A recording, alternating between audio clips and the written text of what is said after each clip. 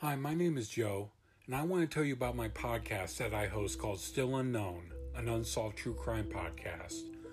Every other Monday, I talk about a different unsolved murder, disappearance, or unexplained death, in hopes that telling these stories will someday bring out the answers that these cases are desperately seeking.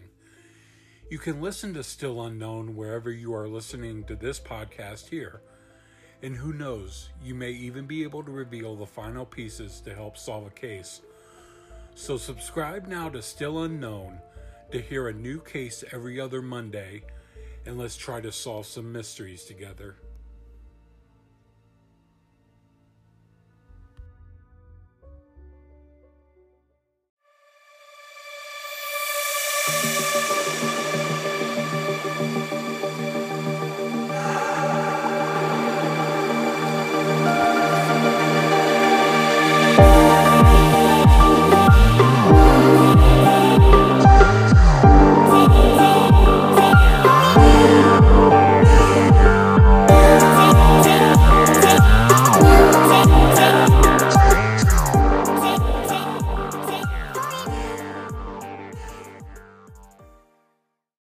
Hey everyone, welcome to Forensic Miles. I'm Miles. What's up, everybody? It's Sean here. And if you are new to the show, yay, we're so excited to have you. Forensic Miles is an unofficial companion podcast to the cult favorite show Forensic Files. You've seen the show, you know the crime, but is there more to the story? There usually is. There most definitely always is. Today we're covering the Forensic Files episode Step by Step, which is the murder of Betty Lucas. Lucas, who was Betty Lucas's husband, owned an extremely successful real estate business that specialized in residential homes in Tyler, Texas. Because of this, and because of the way he ran his business, he was extremely well-liked, respected, and honestly loved by the entire community. So much, in fact, that they convinced him to run for mayor, and he ended up winning the election. He ended up serving as mayor for 8 years, from 1970 to 1978.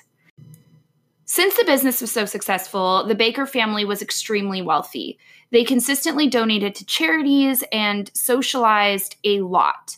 Betty Lucas was even known as the First Lady of Tyler, which is kind of a cool nickname, I suppose. Seems pretty cool. She belonged to the Literary Club, the Garden Club, and, tons more social clubs.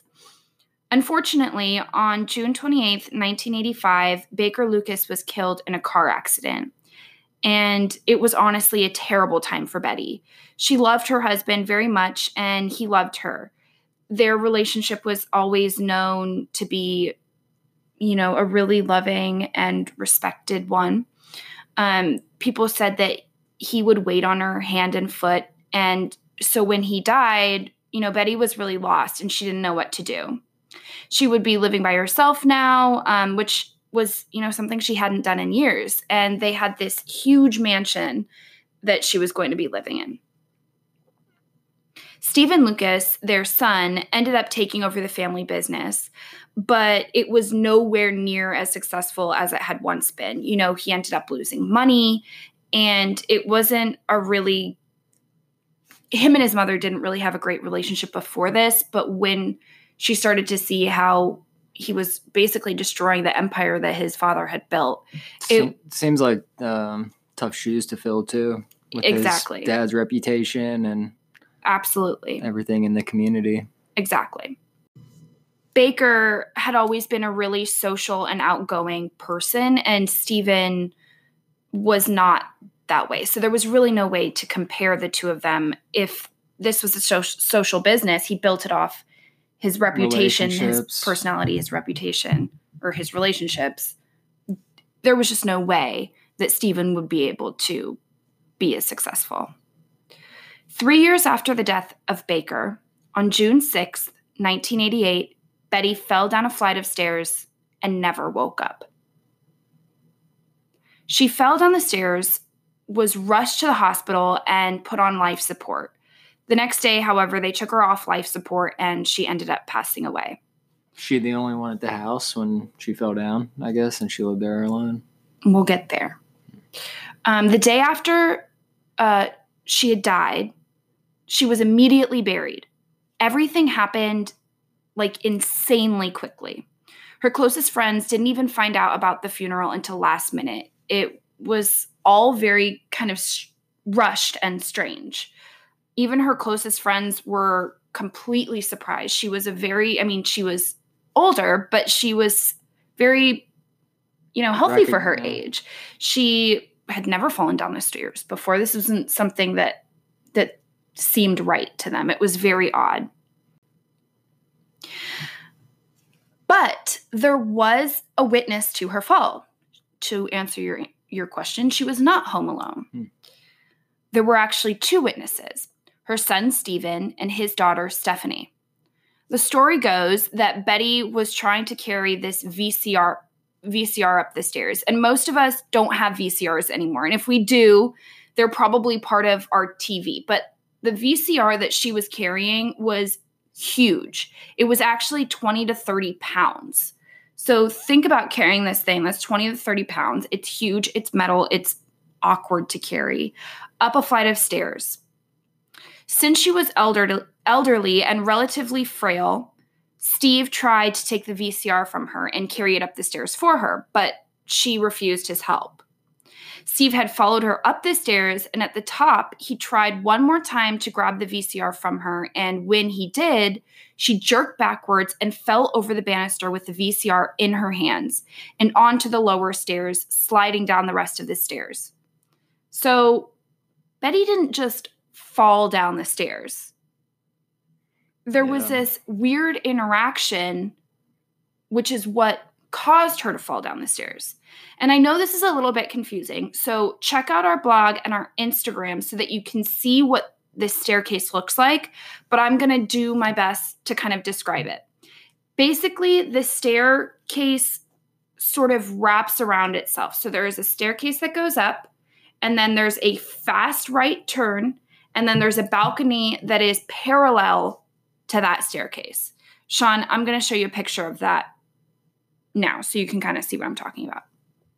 There was no autopsy done because no one had any suspicion that anything had happened and, it was caused by anything other than an accident. I mean, people do fall down the stairs. At the time Betty was 66, it's not extraordinarily rare. No.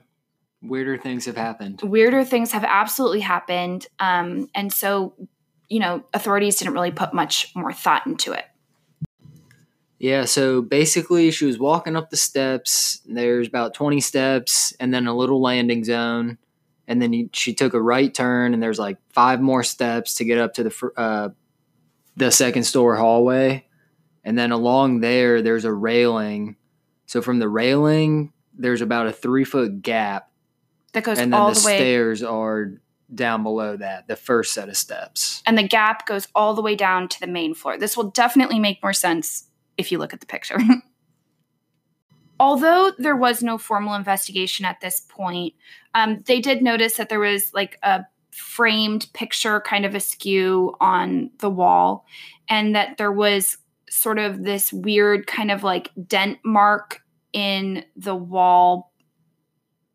What is it called? Like the molding. The molding. Like the crowning. Yeah. The crown molding. There was like this weird dent in it, which they presumed was from the VCR because she did take the VCR with her on her fall. Huh.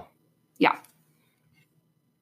So seems like if you're falling, that's you would drop that at some point. Yeah. If you fall, it's your natural reaction to brace yourself instead of holding on to the VCR and then you're going to land even harder. Right. So you would want to drop that with the 20 and then try to brace yourself with a 20 to 30 pound VCR potentially landing on you. Yeah. So yeah, but still at this point, the police don't really see anything quite yet.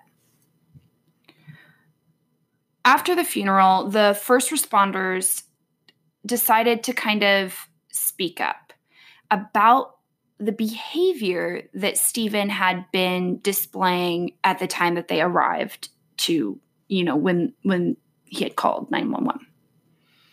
They said that when they arrived, he was acting suspiciously. Stephen was outside waiting for them, not inside with his mother. Now remember, when she fell, she was technically still alive.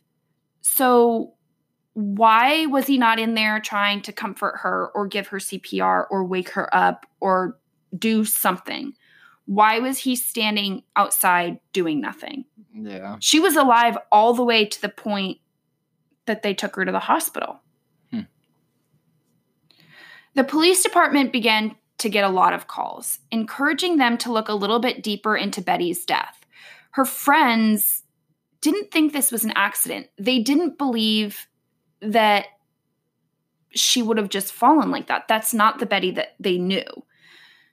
And they spoke up and they told the police department that they believed this was in fact a homicide.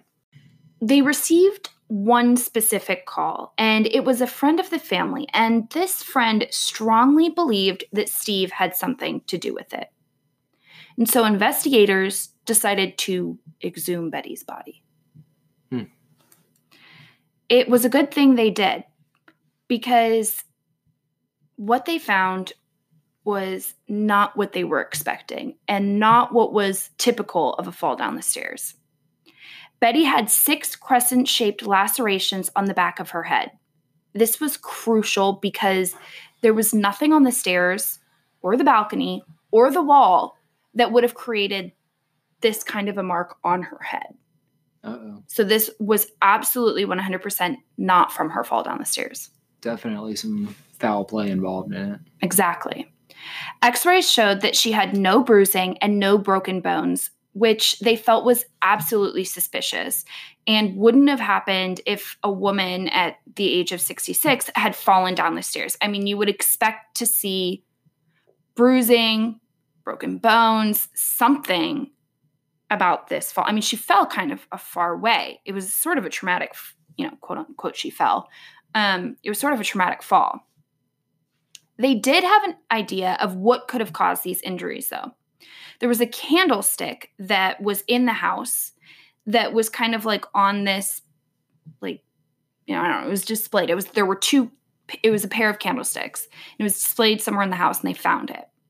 When they took a better look at the hand railing of the balcony, so the balcony that is parallel to the stairs, they found similar circular marks that matched the injuries on Betty's head.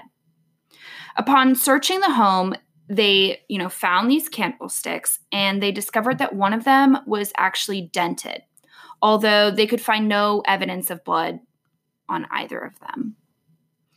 In fact, they couldn't find blood anywhere in the home, which was weird. I mean, obviously she bled. Right. The EMTs said that they had seen Stephanie and a neighbor cleaning up the blood while they were there taking care of Betty. And a neighbor mentioned that they had seen a wet spot on Steve's shirt as if he too was kind of cleaning himself up, cleaning the house up, just cleaning up. The investigators felt sure that if there was blood, it would still be there. And unfortunately, they don't use luminol in this case. But so on the night that she fell, was it only like the EMT, like first responders that showed up at the scene, or did police actually go there as well? No, just the EMTs came. And they had no reason to say stop cleaning that up or... No, I mean, they were taking care of Betty at that point. Huh. So they didn't use luminol, but they did spray leucomalachite green on the floor at the beginning of the stairs. And they found the remains of a 4-foot puddle of blood. They decided to interview Stephanie and Steve, and they found that their stories didn't really match. As we talked about earlier, Betty seemed to always kind of be ashamed of Steve because he was never going to be as successful as his father. And, he really was doing harm to their business. But it seemed that Steve had a hatred for his mother too. He constantly made fun of her and overall just disliked her very, very much. It seemed as though their disagreements always surrounded money, as they usually do, and it came to light that Steve had borrowed $500,000 from his mother and never paid her back. $500,000? $500,000. Whoa. Betty's hairdresser later came forward and spoke to the police. She said that in the days before Betty's murder, Betty told her she planned to take Steve out of the will completely. She was fed up with the way he was making the family name look, and the fact that he wasn't able to hold down a job was not okay with Betty at all. It turns out that Betty actually died before she was able to change the will, meaning that Steve and his family, including his daughter, Stephanie, would be inheriting Betty's $4 million estate. Wow. They knew that both Steve and Stephanie would have motive to lie, so they needed to look further into the forensic evidence to find out the truth of what really happened. They looked at the mark on the wall and they discovered that that mark had actually been made from bottom to top. So, if the VCR had fallen from the top balcony to the lower stairs, the mark would have been made from top to bottom. But that's not what the evidence said. Right. Steve and Stephanie both said that Betty had fallen over the balcony. However, the balcony was 3.5 feet tall, and Betty was 5.5 feet tall, meaning that the railing was higher than her center of gravity. And that basically means that there's no way she would have been able to fall over that, at least not on her own. She would have needed help. She would have had to either... Some sort of force behind her. No, jump. Oh. She would have had to jump so that the center of gravity is lower, so that she would have actually fallen. There was no way she could have fallen like this on her own. Another interesting thing is that she didn't actually fall straight down, which would have happened if, say she had fallen over the balcony, she would have fallen straight down in that 3-foot sort of gap. But she didn't. She fell over the gap onto the stairs, which was kind of like a long way to fall. She's falling sideways, basically not down. And none of the railing was broken, was it? No.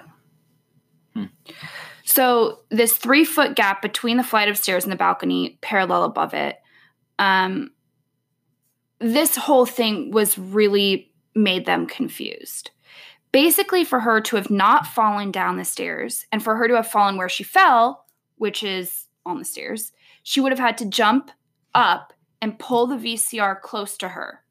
So she would have had to be making this jump, pull, falling motion. Yeah. Like I said, this will make much more sense once you visualize the stairs. It's really hard to describe.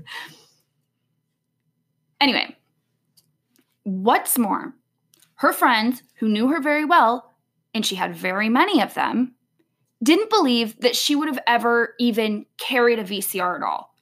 They said that she wouldn't even carry her purse if it was too heavy. So that's what I was thinking was, I highly doubt if this lady is, kind of lives a privileged lifestyle, that she would be carrying this from downstairs to upstairs, because in all likelihood, if she has all this money, why wouldn't she have multiple VCRs in each different room of the house? Well, exactly. So they knew her very well, and they didn't believe that she would have carried this at all. And in the Forensic Files episode, they do mention, and this will make sense to anybody that's ever worn a long skirt, that she had been wearing a long nightgown when she fell. Now, if you're wearing a long dress or skirt or nightgown or whatever, and you're walking up the stairs, it's already kind of a hazard. If you're not looking where you're going, there is a possibility that you will trip on your nightgown and fall. But for her to be wearing a long nightgown, going up the stairs, and carrying a 20 to 30 pound VCR did not make any sense to them. They knew better. They knew her better, and they just absolutely did not believe that this would have happened. With all this information, investigators knew that the story that Steve and Stephanie had been telling them was not true. Steve was soon Steve, did I say Steve? I think it was Steve. Steve was soon arrested and brought to trial for the death of his own mother. At the time, Steve was in severe debt. He owed money to friends and banks and, his mother and still. Family. Prosecutors believed that on the night of the murder, Steve and Stephanie went to Betty's home to return the VCR that they had borrowed. After an argument over money, Betty started to walk upstairs. In a rage, Steve grabbed the closest thing to him, which was the candlestick, and started hitting her over the head with it. After cleaning himself up, he started to stage the scene, making the gash in the wall, but hitting it with the VCR in the upward direction versus the downward direction. During the trial, the defense entered a video that showed that it would have been possible for Betty to have fallen up and over the balcony. But since the handrail had no damage, prosecutors didn't believe that the defense theory held up at all. However, the jury was unable to come to a consensus, and the first trial ended in a mistrial. 3 years later, Steve was brought to court once again. This time, they focused on the wall, the molding of the wall, which is where this damage was. They even brought the railing of the home to the court to reenact what they believed had happened. Something else of interest in this particular trial is that Court TV recorded and broadcasted the entire trial. In November of 1994, Steve was found guilty of murder and sentenced to 35 years in prison. Stephen tried to appeal, and he felt he had good reason to. It was discovered that the court had actually lost important documents from the case, including 4 days' worth of footage taken by Court TV from the second trial. The appeal was ultimately denied in 2003. The court said that it had been up to Steve to get the tapes and transcripts, but he didn't show any action to do so. And this might be because he didn't think it was his responsibility to do that. He thought that it was the court's, but really it was his responsibility to find the transcripts to this footage. According to MyLife.com and the blog Forensic Files Now, Stephen was released from prison in 2014 and now lives in El Paso, Texas. He is currently 74 years old. So then what happened to Stephanie? She basically just happened to be there that night and watch her dad kill her grandmother? Yeah, so they didn't prosecute her. I didn't really find any more information on her. I'm not really sure, but she seemed to have known something, whether she was actually in the room when it happened or she wasn't. She obviously knew something. Does it say how old she was? I think she was in her 20s. Okay, so she was she wasn't like a young girl. Yeah. She was in her 20s. So, yeah, another interesting episode of Forensic Files. They all are. Yeah. Well, we hope that you enjoyed this episode, and we hope that you'll be here next Tuesday. We release new episodes every Tuesday. And that's all I've got. Thanks for listening, you guys. You're awesome, and stay tuned for next week. Yeah, see you next time. Bye.